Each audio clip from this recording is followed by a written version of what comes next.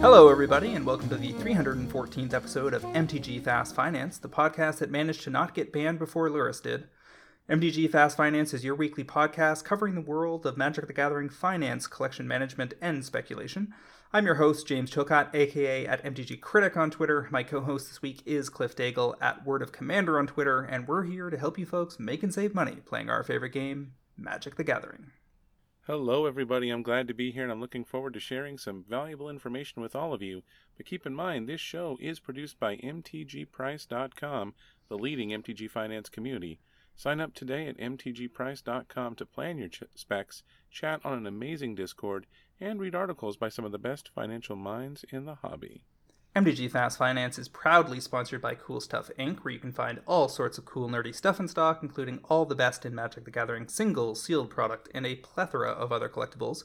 Use the promo code FINANCE5 during checkout at CoolStuffInc.com to save 5% off your order and support this podcast. Cliff, what is on our agenda this week? Well, we're going to start off by talking about the Metagame Week in Review online. There's some fun decks to talk about, including some things you might not have seen coming. Then we're going to talk about cards that have moved on in paper and online. There's a real strong theme in this week's paper movers. Then you and I are going to talk about our favorite picks this week, and we're going to close off talking about two big things that happened this last week. We got a little taste of New Capenna, and then Lurrus is taken out for, the bath in the woods that he never came back from. Rough. I know.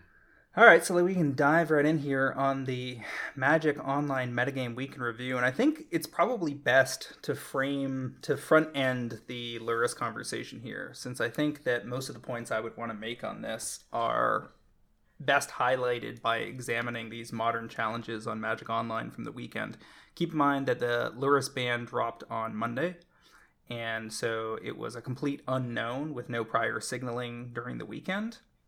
And as a result, we had, not surprising to me or to anybody who's paying attention to the format, a fairly interesting, probably the most interesting set of challenge results that we've seen in weeks, actually. We highlight on our sheet when something new / resurgent shows up in the challenges and the other major tournaments. And I'll tell you, this week we've got, out of 16 deck lists, I think a full half of them qualify for that designation, including the challenge on the Saturday, first and second, taken down by almost identical updated hardened scales affinity lists. These of the 4 Zabaz, 4 Patchwork Automaton, an uncommon out of Neon Dynasty, and 4 Esper Sentinel, along with all the usual suspects in such lists. Probably most interested here in the Patchwork Automatons. Those foils are relatively low on TCG Player and almost made it on my cards to watch list this week. Somebody's already been taking a swipe at them, and the inventory is not particularly deep, so I left it off the list. But I would definitely be putting these aside out of your Neon Dynasty collector booster boxes, where you should be able to find a small handful of them. And not a bad idea to snap off copies of these under, the $2 to $3 range with what's left on TCG and eBay, or, the various vendors online, if you intend on playing this deck at all. I don't think this is really much of an EDH card, because it basically is kind of like a Tarmogoyf, just turns into a big dumb beater at a cheap casting cost.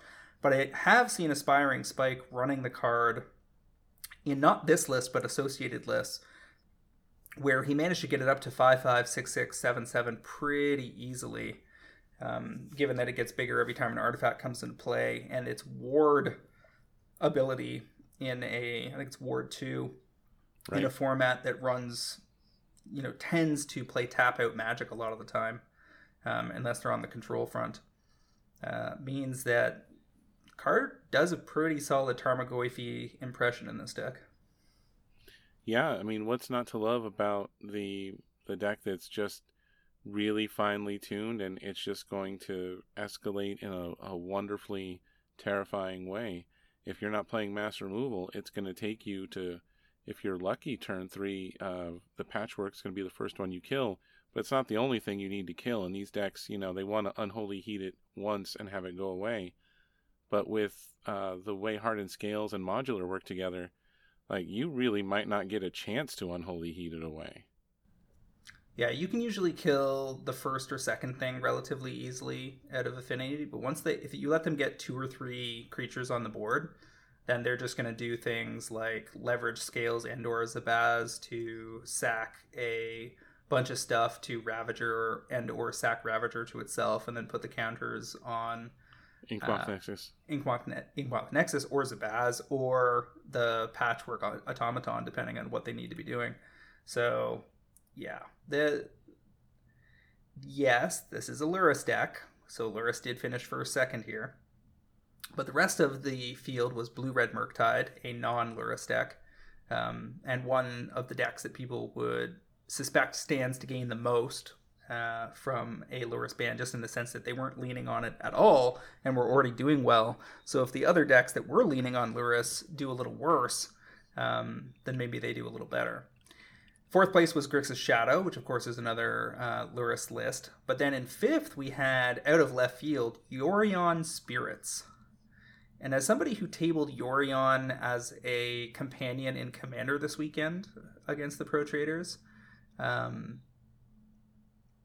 not. I can well understand how, with the very deep catalog of extremely powerful cards they printed in the last 2 years, it's not all that hard to maintain card quality and go from 60 to 80. And we've seen this in, 5, 6, 7, 8 different versions of Yorion builds in Modern that run the spectrum from tribal to control. This one in particular is Spirits. So it's just a huge pile of Spirits, 4 of Spirits, and then 4 Solitude and 4 Subtlety. First time we've seen Subtlety back on the menu like that in a while in Modern. Top 8ing as a 4 of. The only things that are not 46 creatures in this deck and the 28 lands are 2 Teferi Time Raveler and 4 Prismatic Ending. And so, yeah, Yorion decks also worth a look, given that they are, Wizards did not ban Companion as a mechanic, at least not yet, but merely Lurrus. So any of the decks that are already good and still get to run a Companion are, in even better position. And then in 6th place, we have the absolutely wild 4-color Squirrels list that Aspiring Spike and others have been running on stream lately and doing reasonably well with, 5-0ing a bunch of leagues. And this thing is 4 Disciple of the Vault, 4 Esper Sentinel, 4 Ingenious Smith, 4 Ragavan, 4 Ravenous Squirrel, yet another card out of Modern Horizons 2 that has top 8'd in Modern now.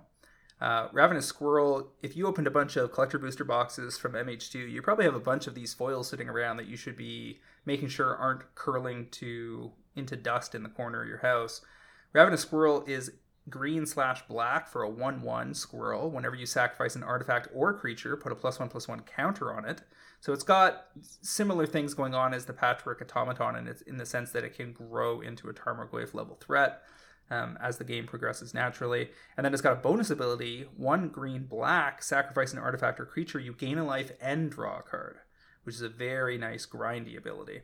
And in this deck, extra special because you got 4 Galvanic Blast just to get a better Lightning Bolt in a deck with a lot of artifacts. And then they're making use of 2 key artifacts out of Neon Dynasty, 4 Experimental Synthesizer, which is the one that gives you an opportunity to cast a card from exile when it comes into play for 1 red, and then later you get to make a 2/2 white samurai creature token with Vigilance if you pay 3 for it. And then they've got Oni Cult Anvil as the other part of this partnership, where it's a black-red for an artifact. Whenever 1 or more artifacts you control leave the battlefield, you get a 1/1 colorless construct. And then tap, sacrifice an artifact, Oni Cult Anvil deals 1 damage to each opponent, and you gain 1 life. So you can use it as a draining mechanism alongside Disciple of the Vault, which drains for 1 whenever an artifact goes into the battlefield. Into the graveyard from the battlefield. And then they have Pyrite Spellbomb, Shadow Spear, and Springleaf Drum, all of which they can search up with Urza's Saga. So, is this a Lurrus deck? Yes. But it's also new and fresh, and this top 8 looks amazing. It was, 7th and 8th place here were Creativity Combo, and then Heliod Combo back on the menu, including 3 Grist the Hunger Tide that can be cast into play from 4 Collected Company, 4 Ranger Captain of Eos. To my eyes, this is not a Modern format that needed Lurrus Band.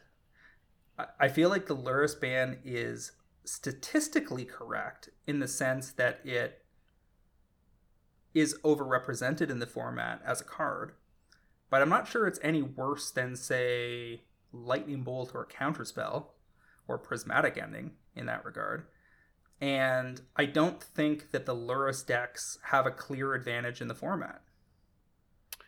I think that their rationale wasn't just one of, the Lurrus decks are representing a large proportion of things.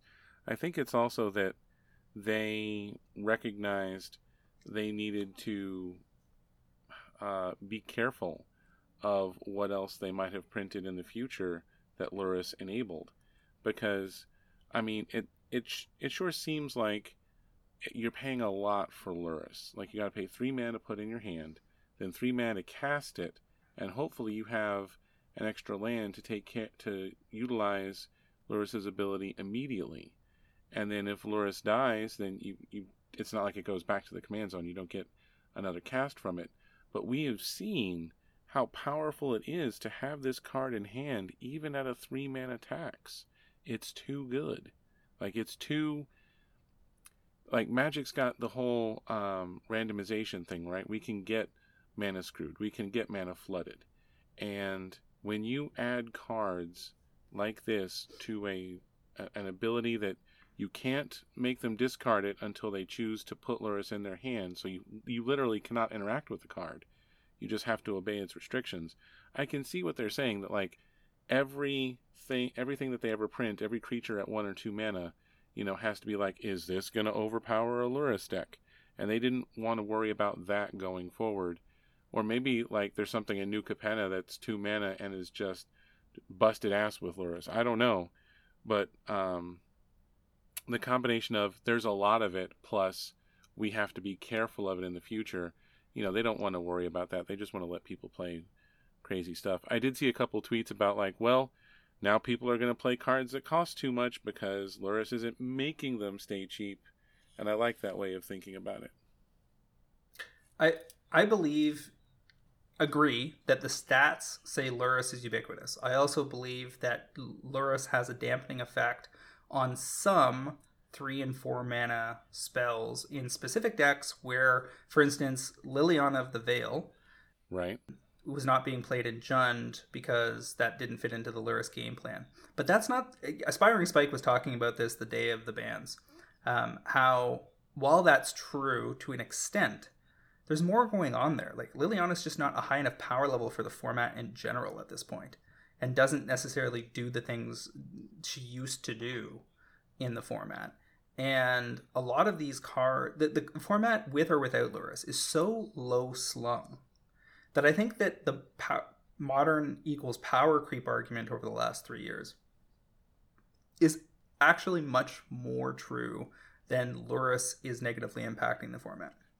I think that when you talk about something like, they can't print stuff because they're worried about Lurrus. Dude, there's so many things that applies to. If it interacts positively with Ragavan, if it interacts positively with Urza, if it interacts positively with Urza's Saga, if it does, there's a bunch of cards in the format that are OP. But I think why the format's been so good is because they printed a lot of them, and they fit in a bunch of different decks. And so while some of them are repetitive role players like Esper Sentinel and Force of Negation and Lurrus and others, some of them are very, something like a Patchwork Automaton is very specifically an affinity card, not a wide format problem. And I'm very hardline about, I don't think you should ban anything in any format unless it's causing a real problem. Like, I was against the Golos ban in EDH. I think it's ridiculous. I think Rule 0 should handle those kinds of things. Like, Golos prevents people from building other 5-color commanders. I don't buy that for a second. Like, I think that if people are trying to min-max their EDH decks, like closer to the EDH side of the community, that might have been true. But I think the people I play EDH with every week and the people I talk to and the people I see talking about EDH, they seem to just want to build the new cool thing. Like, everybody in the Pro Trader Discord that's been playing EDH on Saturday nights with us the last month has just been building the new commanders. They're not going back and building Yuriko because Yuriko may actually be better than Satoru. They're just building Satoru because Satoru's new. And I think that is much more common in the EDH community broadly. And where it's not, where you have a cultural conflict and somebody comes to the table with something that is clearly overpowered versus the rest of the table, you should be able to handle that through community negotiation. Bring a few decks. That's one good way to handle it, so that even if you combo off on turn 4 and wipe the table, everybody else, you're not going to do it again exactly the same way the next game. Detune your decks. I have, for Atraxa, I have like a sideboard. Like, I can change the power level of my deck before the game, depending on who I'm playing with. And I think that in Modern, bans are much better served targeting things that are warping the format to the extent that it narrows the format very, very tightly and leads to a complete lack of innovation in the format. And I don't think that the Lurrus ban passes that test. This is the most innovation we've seen in Modern in years over the last 6 months since or 8 months, I guess, since Modern Horizon 2 was released. And it is the greatest number of decks that have top-8'd during that period. And while you can make the argument that a lot of those decks were Lurrus decks, a lot of them weren't. And a lot of them were Yorion decks, or Obosh decks, or Gigantha decks, or Kahira decks. And that's fine. As long as the format has relatively equal access to companions, I don't think they're actually a problem. And I think that if you doubled the number of companions, like offered up another round of them, and they were Modern considered, they were designed with Modern in mind to fill gaps for decks that didn't currently have access to them, it would have evened itself out completely. So, and I think now all of that being said, I don't actually believe that getting rid of Lurrus is a problem in some way. I mean, I lost $200 in terms of... I saw that tweet, yeah. Yeah, having high-end Lurruses that I can't sell. But honestly, that kind of stuff just kind of like, whatever. When you have a few $100,000 in inventory, you don't give a shit one way or the other about that stuff. Because whatever I lost on Lurrus, I gained in Murktide regions and whatever else. It just doesn't matter. But where I think this can possibly go wrong, but probably will be fine, is if the decks that tended to run Lurrus, the low-slung aggro decks, needed that recovery piece to compete against combo and or specifically control decks.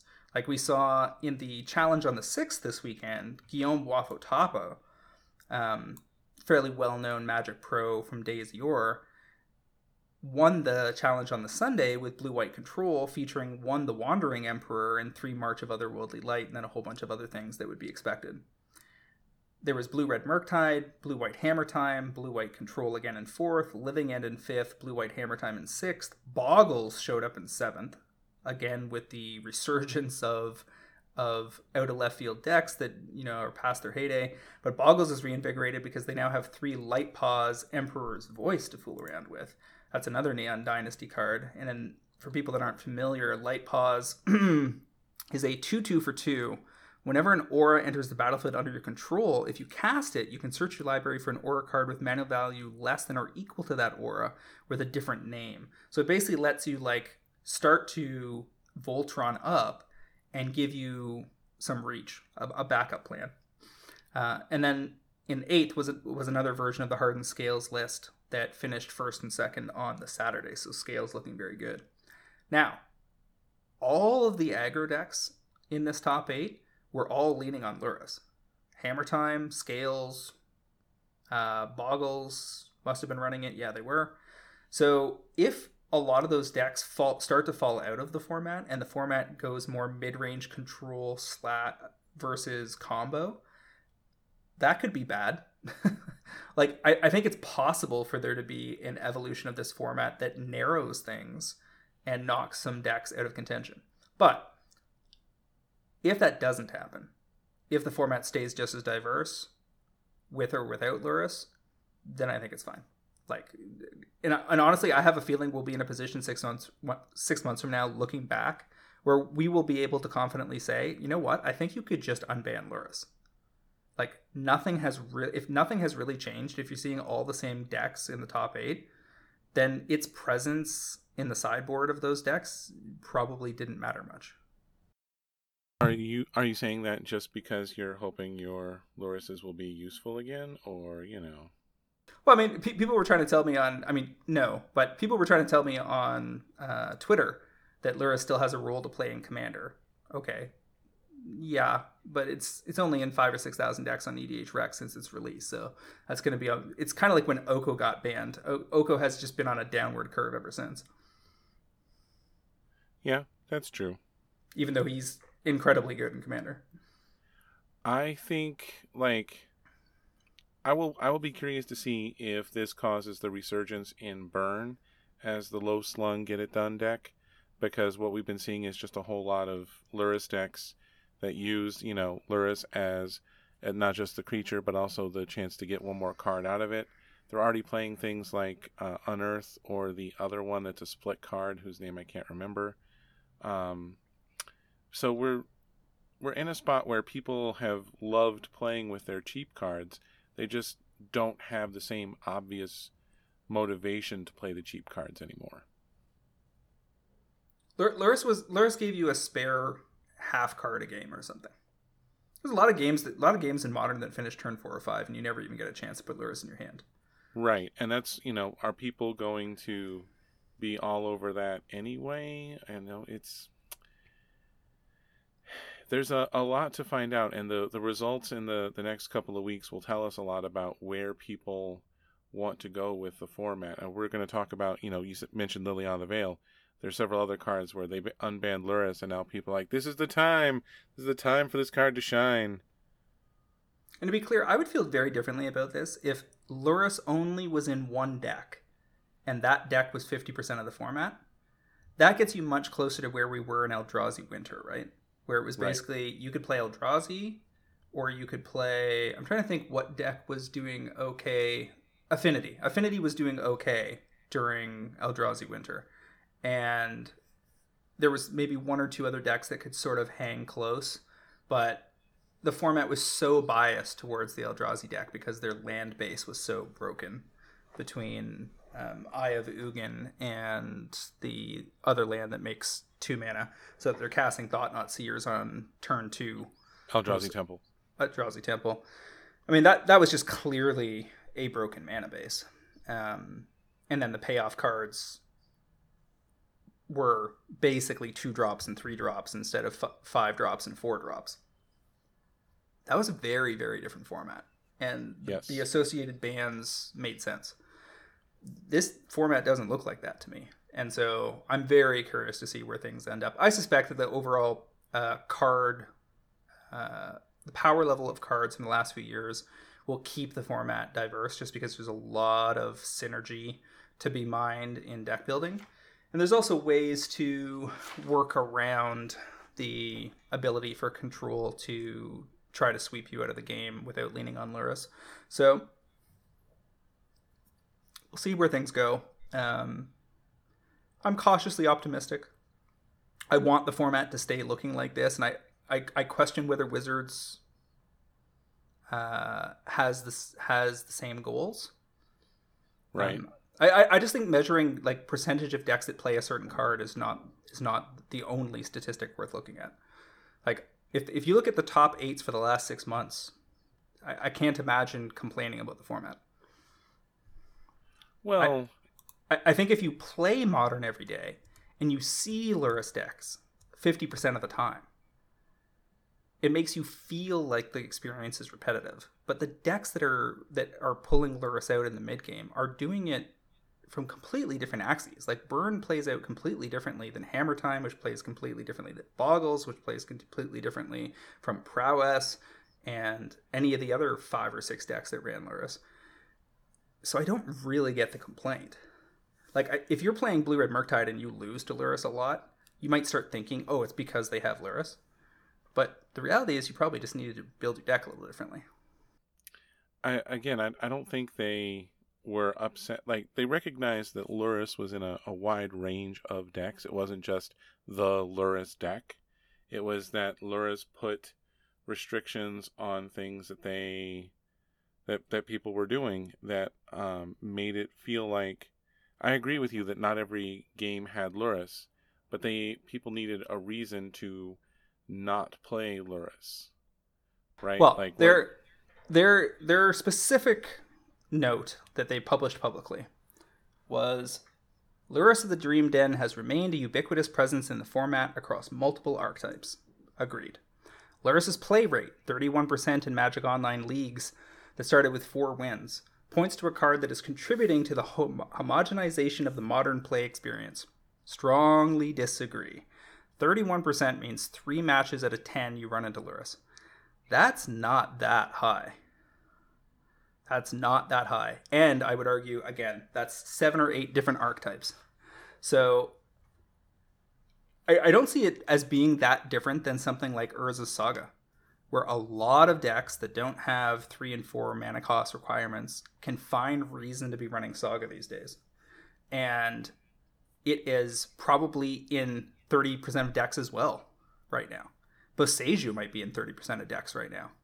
Or Ottawa. But it's not, being in a deck is not the same as what they're talking about, because it's not like, these decks were playing Lurrus in the... Well, you can't play Lurrus in the main if Lurrus is your companion. But, like, they're saying that they were unhappy with the prevalence of it, and people thought that the companion being omnipresent was worth the restriction, and it's choking out other things. And you talked about it's worth maybe a half card a game, like you get something out of your graveyard every third game or whatever the case may be. It was happening often enough that people were building the deck around Lurrus enough that they just didn't like it. I mean, if you're upset that Wizards is being inconsistent about things, I have bad news for you, my friend. The point they made was, that I most agree with, was for too many archetypes, Lurrus isn't a trade-off, but purely additive. Yeah, I mean, that's true. But again, I just don't think it's led to a bad format. It's led to a good format. So if you remove it and the format stays good, and Lurrus stops annoying people, then I think we have a net positive. Let's check back in on that in 4, 8, 12 weeks and see where we stand. For now, it's largely guesswork, and I think the point I'm trying to make is for them, I think it was largely guesswork. Okay. Because they even reference, they say play data, due to play data, community feedback, and a desire to help to keep as diverse a range of card options as possible, Lurrus is banned. I think community feedback had the most to do with it. Well, I mean, they've shown that they have a certain willingness to always listen to the loudest voices, and you can go a lot of games hitting a lot of Lurruses as your opponent. So yeah, I can see that. Now, it was also banned in Pioneer, right? And that's neither here nor there, other than a footnote. Makes sense. If it's too powerful for Modern, it's probably too powerful for Pioneer. And then for the rest of the companions, they said, the rest of the companions are seeing a play rate that is in line with a diverse and healthy metagame. Like other components of their environments, will continue to monitor. So they're not promising you that you continue to get to play Yorion, which is probably the only other one that would ever present as an issue. You might see some fun Obosh decks running around. Well, yeah, definitely. I mean, Spike had an Obosh build of Death Shadow, running Seasoned Pyromancers and Ranger Captain of Eos almost immediately. Anyway, we can move on. The fast movers of the week. We got top paper movers, starting off with Boseiju, who shelters all. This is not the new Boseiju. This is the old one from Champions of Kamigawa. Foils going from 105 to 150, largely on the back of probably Hanada / just general iconic cards from Kamigawa hype. People remembering and checking prices on and deciding to pick stuff up. Then we have Shizo Death Storehouse, also from CHK. Foils going from 75 to 110. That's probably on the back of the black-red modern decks that run... what's it called? The Giant from Theros. The other one, Kroxa. Thank you, Kroxa. Now, whether Kroxa decks will still exist without Lurrus remains to be seen, but I guess the ones that were running Kroxa... Oh no, those were Lurrus decks because he escapes for 4, but his casting cost is 2, so he was definitely a Lurrus build. Intruder Alarm non-foils from 8th edition. We had them going 10 to 20, I think, last week on the back of Shurikai. This week they went from 20 to 30, so continuing to see pressure. And then we've got Hondin of Life's Web out of Eternal Masters. Foils going from 13 to 20 on the back of the Go Shintai. EDH build, still one of the top 3 most popular commanders of the week. Yep. We talked about the combo it enables last week. You basically get to draw everything and go kind of infinite, especially if you've got mana creatures and whatnot. For Intruder Alarm, yeah. What's next on the list? Next is the Wandering Emperor. The regular foils have gone from $15 to $24 on the back of play in Standard, Pioneer, and Modern. It's even showing up in Modern. Having the Flash Planeswalker is a really good thing. Who would have known? It's not just that it's Flash. It's that it has relevant abilities that you can use at instant speed. And I mean, I'm not chasing pack foils on this card here.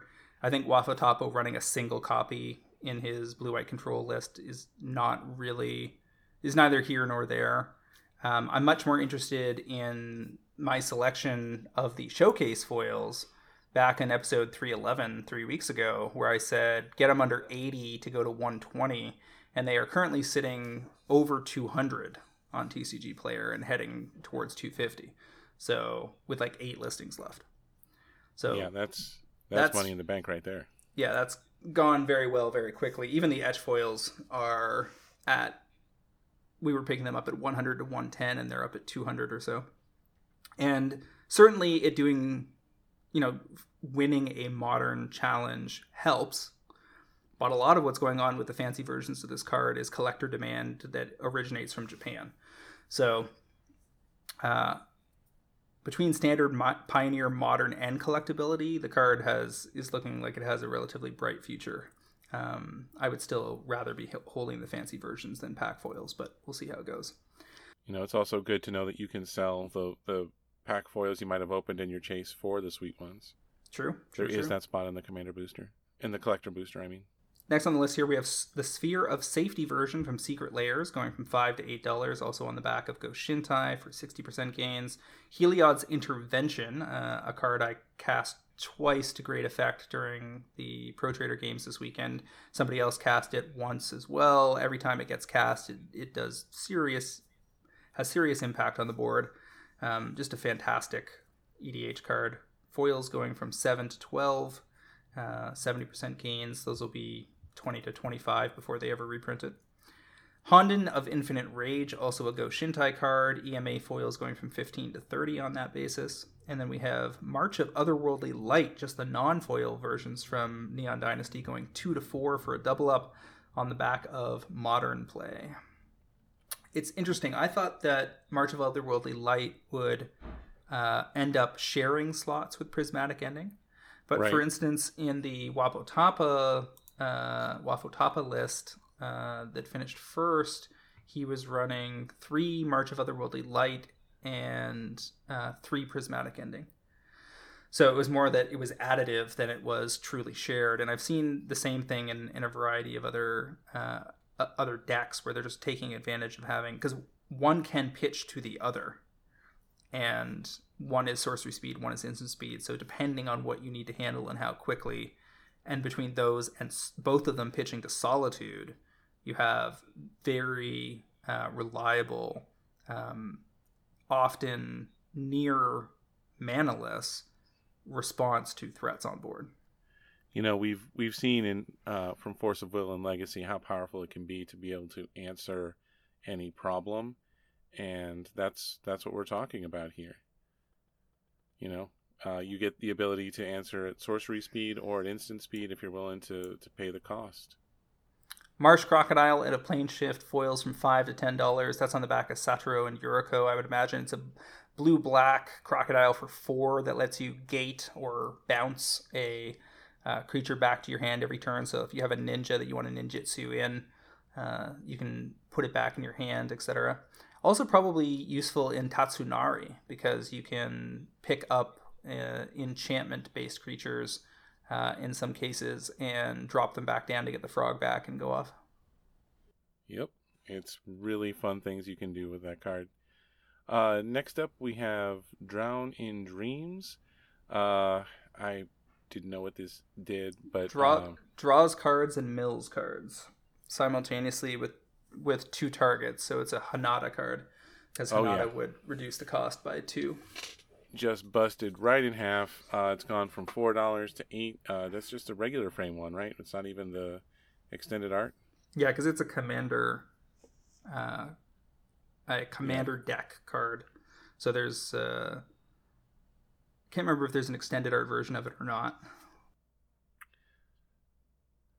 Next up on the list, we have Foil Skewer the Critics, the spectacle card that turns into Lightning Bolt. It's gone about a double up from 15 to 32 on the back of the fact that, this is a ridiculously good modern burn card. If you've already zapped them with a bolt, you get another bolt for 1 mana. Who doesn't love that? Drown in Dreams as a Midnight Hunt extended art card from the CBs does in fact exist. And then, Skewer the Critics foils drained down to almost nothing on TCG. There's literally 1 listing left at $52. And I have 3 Russian foils that I had sitting around, so I guess I should get those up for sale. Well, you should also take a look through stuff you've bought for foil copies of Smoke Shroud out of Modern Horizons 1. Yeah. The foils have gone $1.50 to about $5 because it's amazing in a ninja deck. And now we have 2 strong contenders for ninjas between Satoru and Yuriko. In case you didn't remember, this is the enchantment, 1 in a blue, enchanted creature gets 1/1 and flying. And when a ninja comes into play for you, you can return it from your graveyard attached to that creature, which is pretty darn amazing. Yep. And then the top gainer of the week is Hidetsugu Consumes All out of Neon Dynasty, going from 4 to 15 on the back of Modern Play. I had theorized during our set review that this card was probably underrated and was quite good given all of the 1 casting cost permanents and 0 casting cost permanents that were prevalent in the format, but had said, I don't know what deck this goes in. Turns out the brewers are hard at work figuring out what deck it goes in, and it has started to show up in greater numbers on stream and in some 5-0 finishes, so people are moving in on the card. It remains to be seen whether we're going to see it show up in a top 8, because I don't think we've seen that yet. Yep. And that leads us to our... did you want to mention anything else about Hidetsugu Consumes All? Do you think it's done? I'm not sure it's done with Luris's ban and whatnot, because the presence of Luris, because it would be great against Luris decks, but it doesn't go into Luris decks. So now, if people try to stay low slung, you might have a lot of these playing against each other, and a jump from 4 to 15 for a mythic only in Modern is probably as high as this goes. I could see it nudging up to 20, but we're still opening this card, so I don't know how much higher it's really going to go. The one that is more likely to accelerate further is the Showcase Demi foil extended art. It's really weird because on the front side it's not extended art, it just has different art. Right. In the saga, the vertical framed saga portion on the right. And then when you flip it, it is an extended art.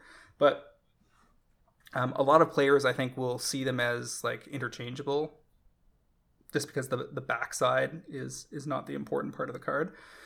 And I think it's going to boil down to whether it posts up semi-permanently in the format, because as I said, none of these top 8 decks were running it.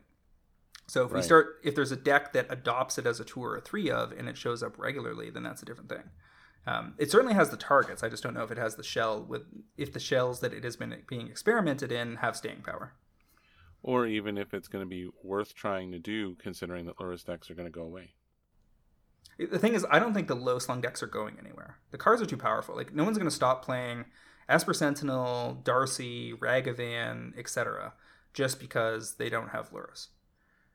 It's possible that those decks fall a half step back and fall from tier 1 to tier 1.5 or tier 2, depending on which deck we're talking about.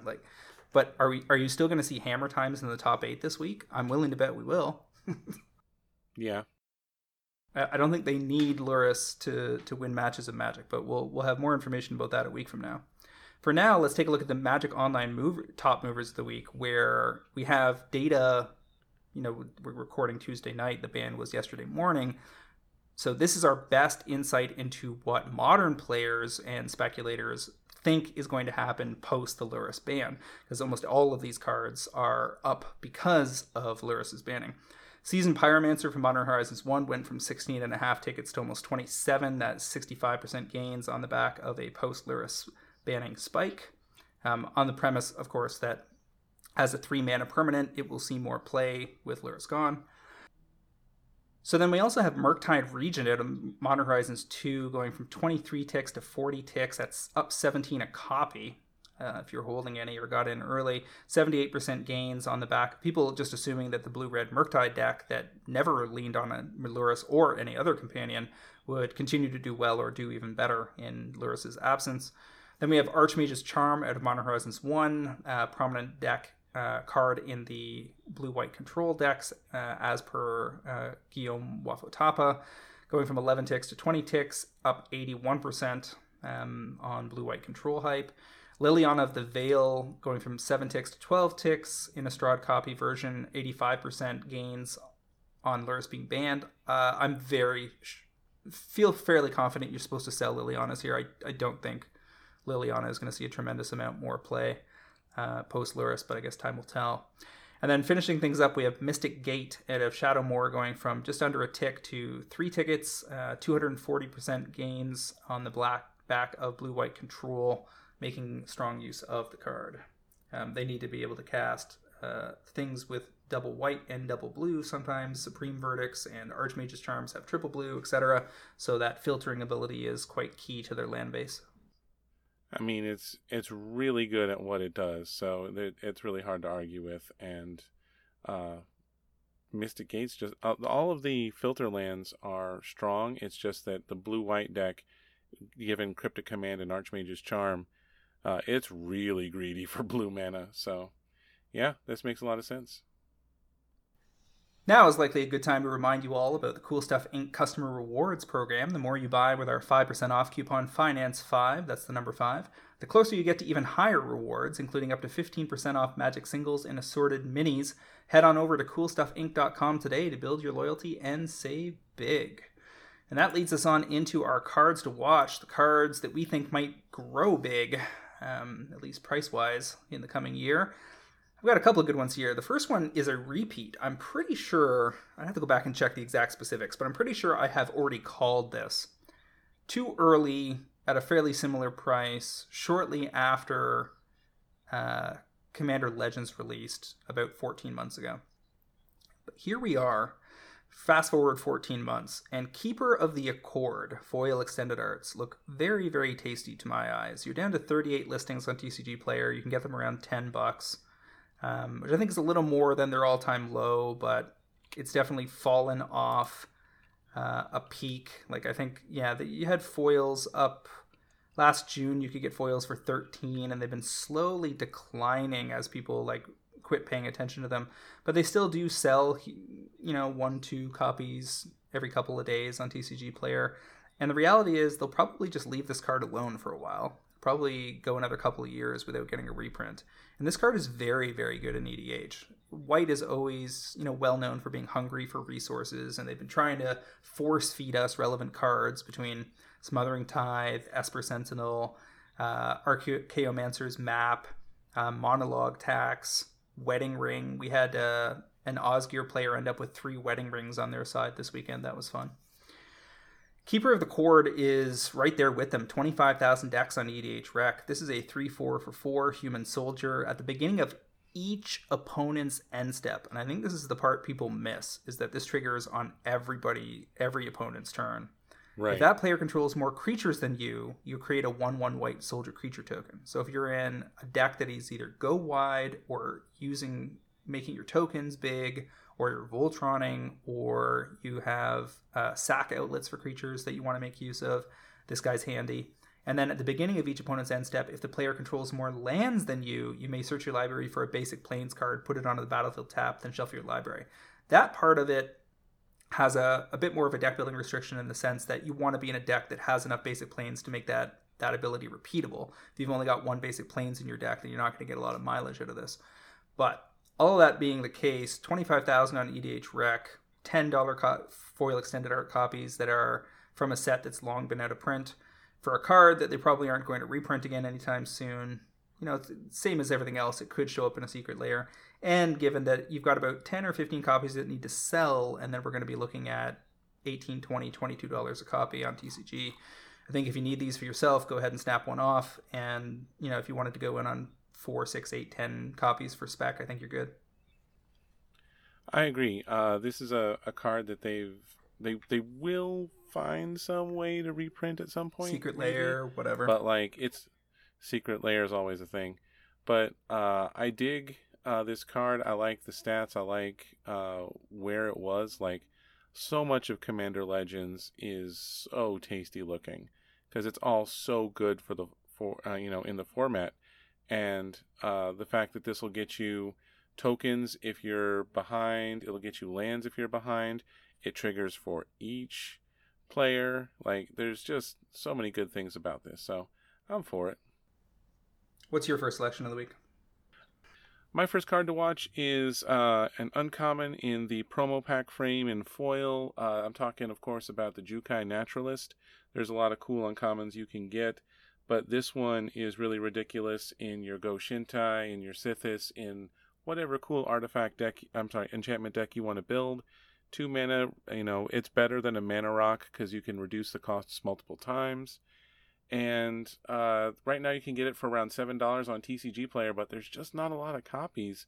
It's already in more than 2,000 decks online, and this is going to be the sweetest version of the card for a while. There is, in terms of like other ways you can get it, there aren't any. There's just your regular frame and your promo and your pack foil. So being able to get in the promo frame is important. There's not like another ninja version or something else out there. This is the only sweet version, and so I think the foil versions are pretty easy pick to go from $7 to $15 just on a back of this is the card you want in your green-white enchantment list. Yeah, I don't really have much to add here other than this has very broad applications. It's not just Go Shintai, it's also Sithis and a bunch of other commanders. Basically, if you're an enchantment theme and you happen to be green-white, you're going to play this card. And the promo version is going to be popular. And even though paper play has resumed to an extent, there will still be less of these in the wild than there would normally have been 3 years ago. So, yeah, I like this one.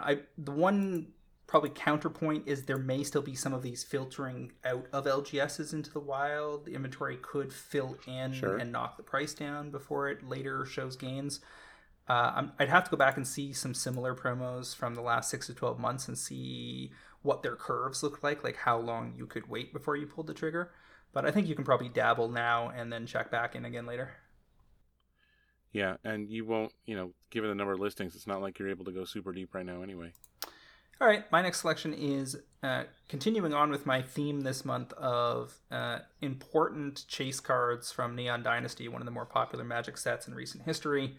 Jin Gitaxias, Progress Tyrant, Phyrexian Foil Etched.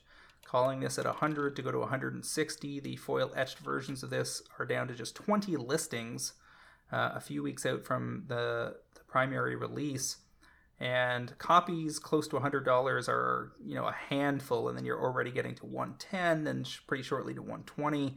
And I think give this a few more months and these are just going to be $160 cards. It's got strong CK buy list support, pretty close to what you would pay right now. You can get back out in credit, so there's virtually zero risk associated with that. And it's also showing up in a goodly number of decks on EDH Rec since the release. I think we're looking at something like 2,300 decks reported so far, which is 8% of all blue decks. You can imagine over time it might fall down to something like 4 or 5%.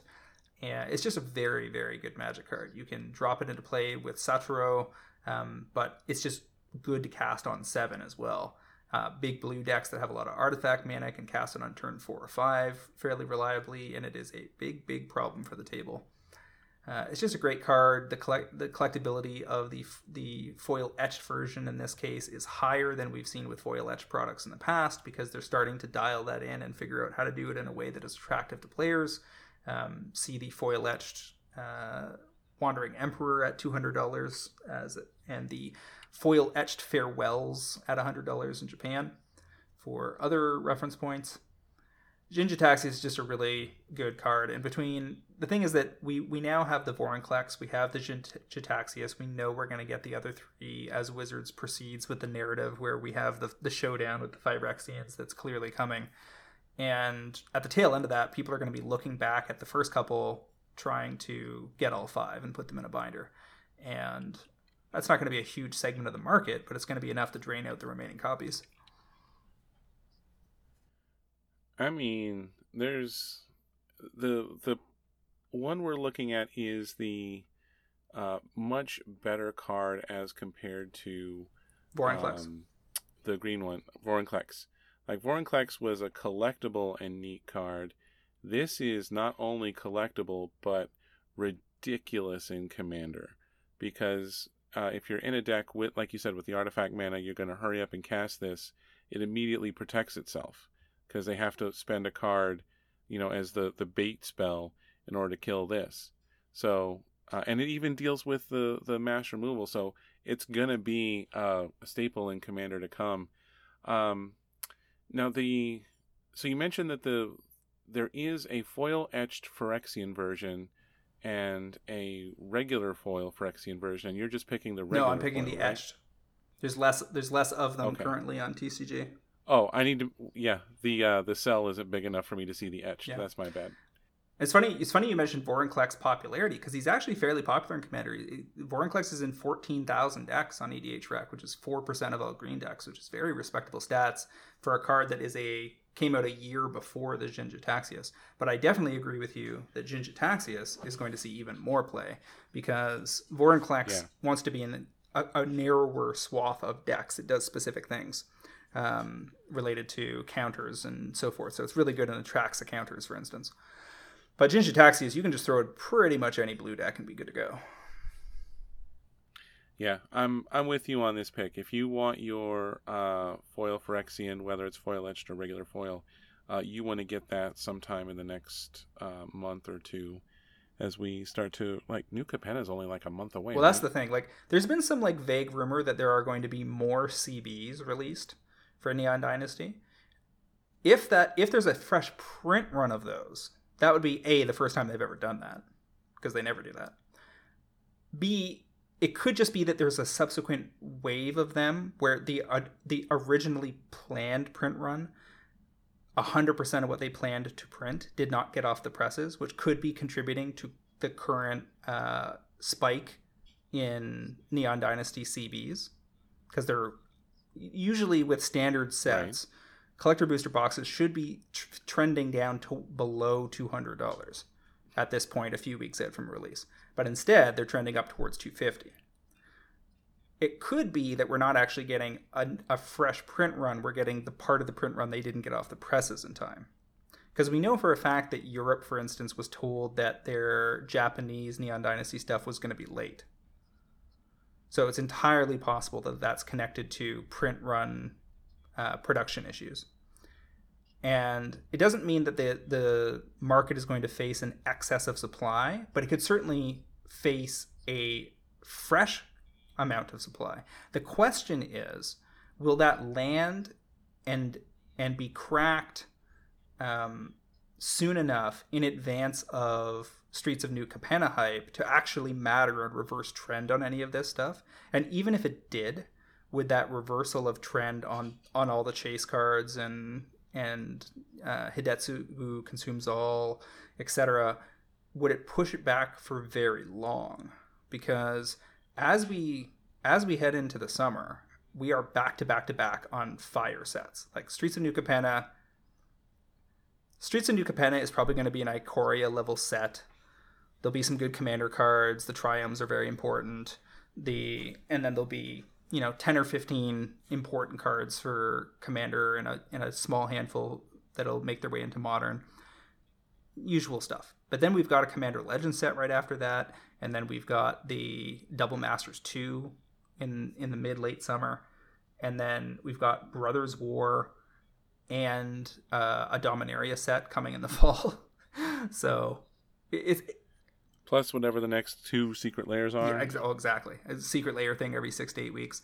So Neon Dynasty premium specs, you have to crack a lot of boxes to find a foil-etched Shinja Taxius.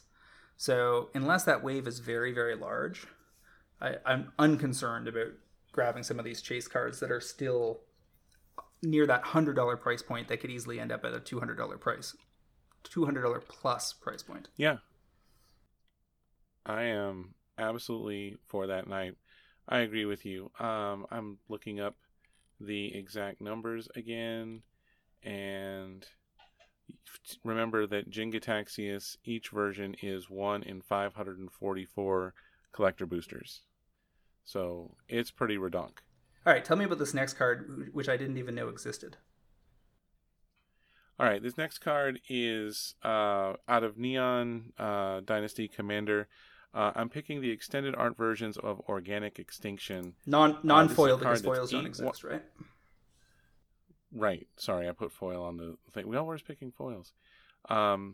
Extended art non-foil is the sweet version of the card. You get the regular frame version in when you buy the Commander deck, and so you get the EA versions in Collector boosters. We might as well call them Commander boosters.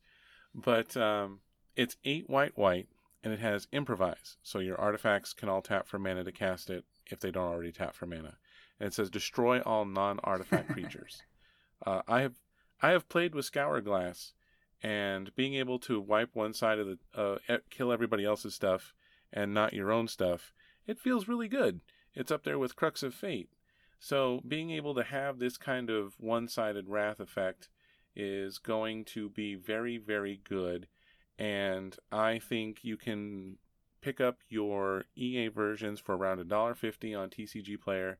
There's a lot out there, but I think that if you buy a stack of these and put them away, and then in 12 months or so, you'll open it up and be like, oh, look, I have this big stack of cards that I can now sell off for $5 a piece, and you can thank me later, because this card is awesome, and you'll enjoy it. I know you have the 4-color. Oh yeah, you play this in Breya for sure, and arguably in Go Shintai as well, which is what a lot of people are building. But the thing is, the fact that I didn't know this card exists and overlooked it because Farewell is such a bigger deal sweeper in the Neon Dynasty product suite leaves me wondering how many people will pick up on this and how quickly it will be able to accelerate. We do have EDH rec stats that say that it's in the top 9 cards from the Commander decks. Katori, Imposter Mech, Aerial Surveyor, Shorikai, Go Shintai, Cyberdrive Awakener, Swift Reconfiguration, Drum Bellower, and then Organic Extinction at 1,600 decks so far, 6% of all decks since it was added to EDH Rec. So those are pretty solid stats. I'm just worried it's going to get lost in the noise.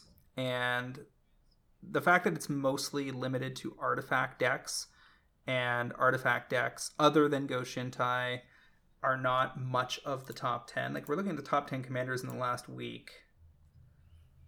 Other than Shorikai,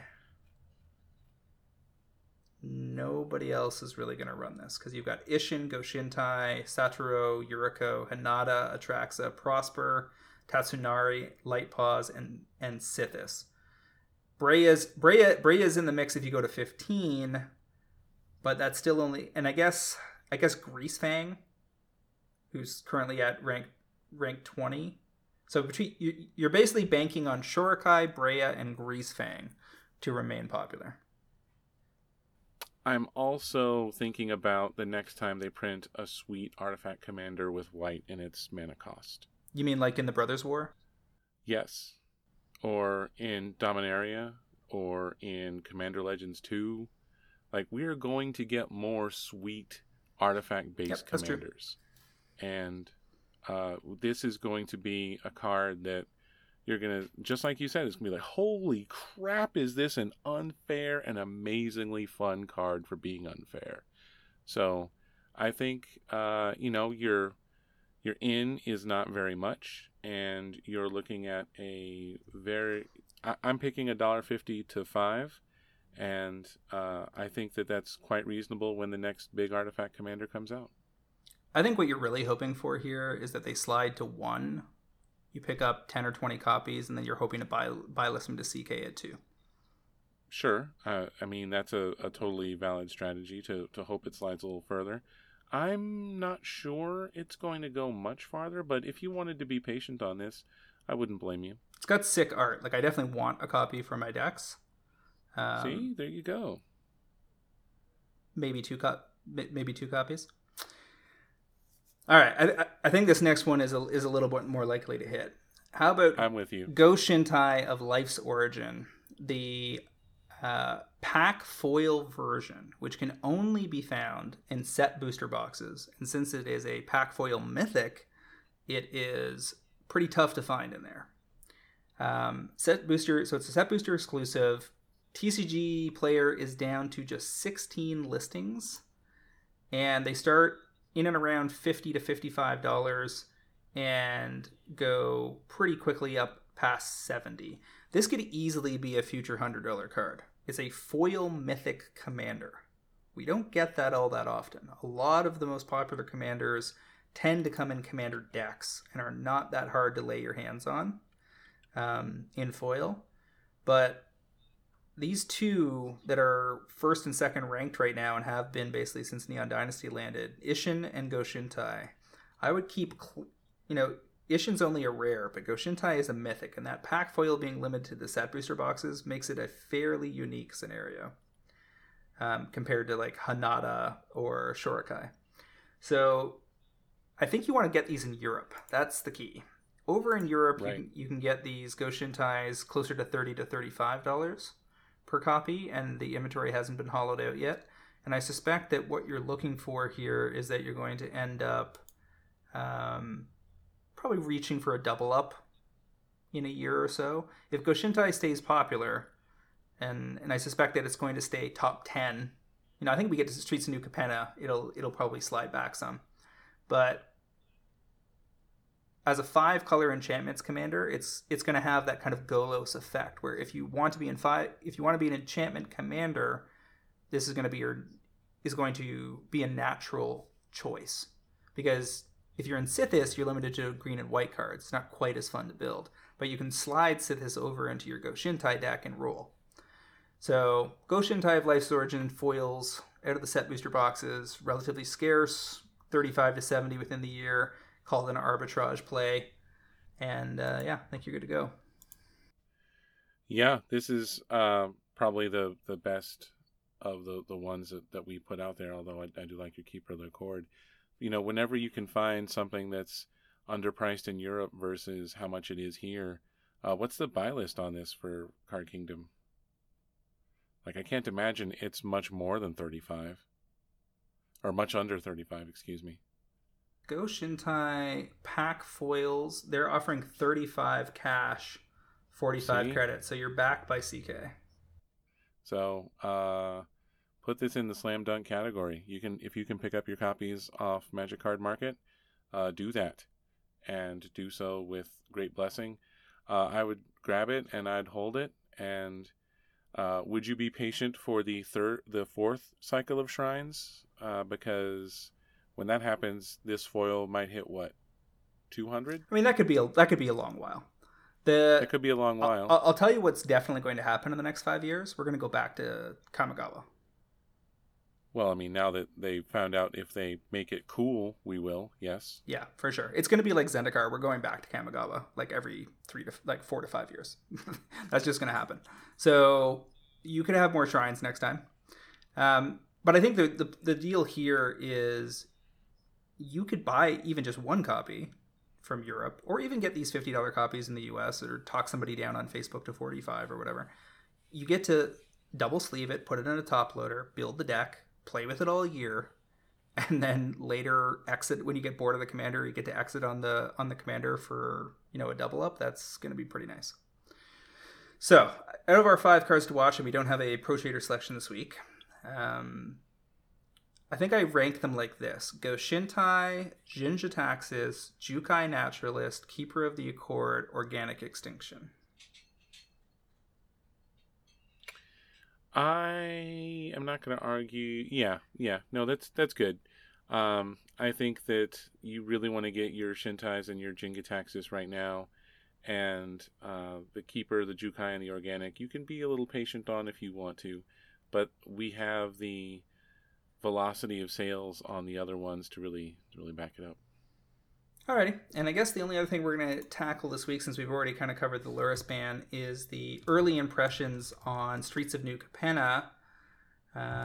Since there was a Magic live stream last week where they gave us kind of like the first glimmers of information about the set, including some early cards that they showed off, so we can dive in on that.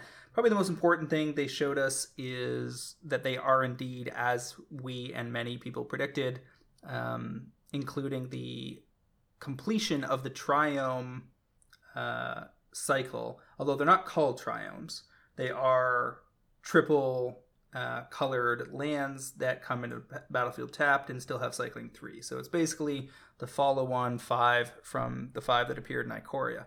And I almost immediately tweeted out and posted to the Pro Traders, if you're a armchair speculator / collector and you like to keep things simple, let me make it real simple for you. Grab the 3 best Triomes in extremely deep quantity on opening weekend, and you will do just fine on an 18-month horizon.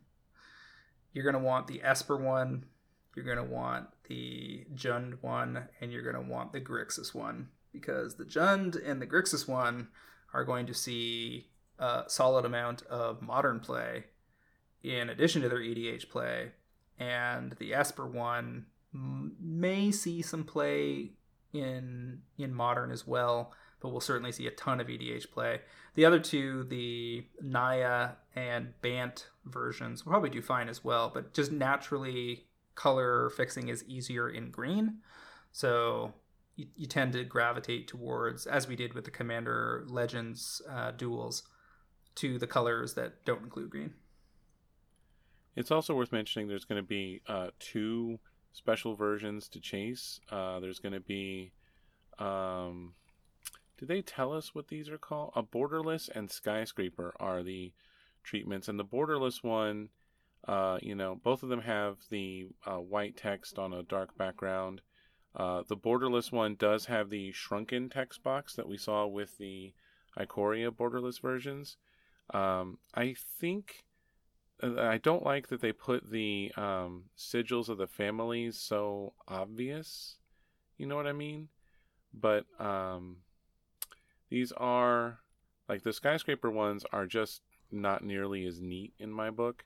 And I wish that it was more in the Ikoria style, but, you can't have everything. Yeah, there was a lot of complaining in our Discord about the art for the fancy versions of these.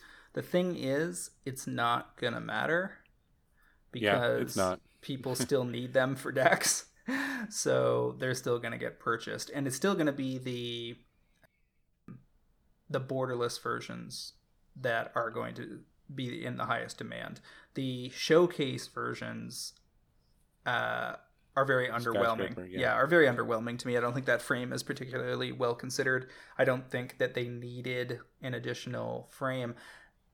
I suspect it's possible that the It's possible that the borderless is limited to the collector boosters. Or it could be that both are available in there. Well, definitely both are going to be available. And I think this is just a way to make each one twice as rare. That was my next point, is that based on the trend lines for how chase cards were handled in Neon Dynasty, it does seem like each of them will be twice as rare. If that's the case, and there's a clear preference for the borderless ones, then absolutely grab some on opening weekend. Because, I think I've sold the Jeskai Triumph multiple times this month in foil borderless near $50, and I was buying those in Japan at $14 in the first month of Ikoria release. Here's a question for you. If I was to offer you a bet, and you need to, I would give you a date for when the all 10 Triome secret layer happens. Or, they might have 2 sets in the same secret layer. You get your choice of which set of 5 to buy. But a secret layer with coordinated Triome art sort of thing. What? Let's say I gave you 1 year from now. I give you over March 1st. You take the over? Oh, yeah. Really? With a lot of money. With a lot of money. Yeah, somebody in our Discord was saying pretty much immediately, yeah, these are so bad they're going to print them as a secret layer right away. And they're not going to do it right away. Like they did, but they had a point to make, which was a valid point, which is like they did with the Pathways. Because if people recall, there was a secret layer premium set that went through the LGSs. So not really a true secret layer, although they labeled it as such. It was more of a LGS product, where right after providing us with 5 Pathways in Zendikar and then the other 5 on Kaldheim, they gave us all 10 of them again with art which was kind of mystifyingly similar. Like, it wasn't well differentiated. And I think that product has largely been forgotten. So it's not impossible that they would do it, but I suspect that they will wait a while. I'm impressed that you had no hesitation on that. Like, you didn't even want to stop and think about it, given the Pathways example. You were just like, nope, a lot of money, over. Well, here's the thing. Like, their point was kind of like, these suck, so they'll do that. And I was like, I don't think that's really how that works. They didn't put these out thinking they suck. They think these are cool. That's why they put them out. So they're not expecting And the thing is that if they were selling the new Triumphs to us directly, and there was community response that suggested they would not sell, like people would not buy them, then they would be motivated to follow up very quickly with something that we would buy. But that's not how this works. Like, the Streets of New Capenna, it has a lot more going on than just whether, the art on these Tri-lands is a 6 or a 7 or an 8 or a 9. And as I said, we're all going to need them for a variety of decks, so they will in fact sell very well. In fact, I would imagine they'll be the top sellers and the top most played cards from Streets of New Capenna on EDH Rec, on Card Market, on TCG Player for the foreseeable future. Now, will they make money when they eventually give us a unified look and feel? Yeah. But keep in mind that that's not even that important, because the Triumphs don't often get played alongside each other. Yeah, that's true too. You have to be in a 5-color commander to give a shit about that. If you're in a 3-color commander, you've only got 1 Triumph available to you anyway. If you're in a 2 or 1 color commander, it's irrelevant. And if you're in a 4-color commander like Atraxa, yeah, it's nice if they're matchy, but it's you're gonna get pretty close anyway.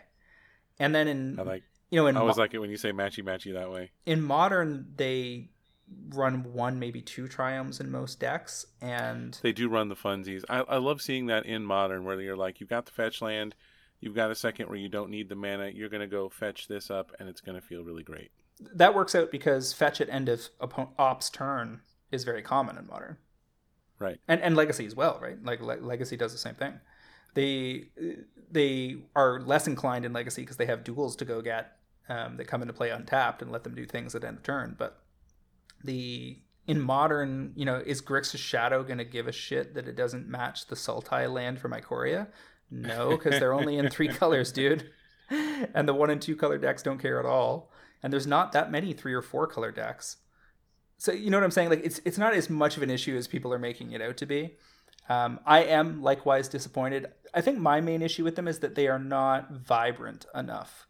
I think we all felt very spoiled with the very excellent high saturation cartoon art of the Ikoria showcase Triomes. They were a very pleasant surprise at the time. I did have concerns with those that they are sometimes hard to tell apart. Like 3 of them are very similar looking. And they are kind of cartoony to look into. And this set of them is even worse. They all look the same because they all look like Art Deco gold lobbies in downtown Manhattan in 1924. So I don't think the execution is fantastic. I also think that art direction just in general on Streets of New Capenna is very likely to be worse than art direction on Neon Dynasty. I think it's very difficult to do Art Deco mobster stuff without being very cliched. Well, it's also like really gonna... I'm sorry, I'm interrupting you. Go ahead. There are still going to be things that stand out. Like the planes that they showed that has kind of like a metropolis thing going on is pretty cool. And I think that Mountain 279, is actually going to be a favorite for some people. That is a cool mountain. You are right about that. 279 is a very, very nice mountain that really nails the look and feel. And I kind of wish that the Triomes looked more like that mountain. So we've got Jetmir's Garden, Raffine's Tower, Spara's Headquarters, Xander's Lounge, and Ziatora's Proving Ground. And they are the 5 factions that are vying for power and control and money in New Capenna. We're going to get a lot of mileage out of these because they're going to be easy picks on cast, and they're going to make people a lot of money.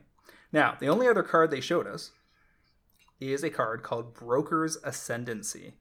And Mero went on record being, when he was answering questions on his blogatog on social media this week, asked if this set is pretty close to Khans of Tarkir in terms of how they handled the shards, and he said it is. So they showed us Broker's Ascendancy, which means they're going to give us the opposite set of ascendancies as they did in the Tarkir block, where we had Jeskai Ascendancy, etc. Broker's Ascendancy is a Bant enchantment. At the beginning of your end step, put a +1/+1 counter on each creature you control and a loyalty counter on each planeswalker you control. So, for starters, this goes in every Atraxa deck ever made.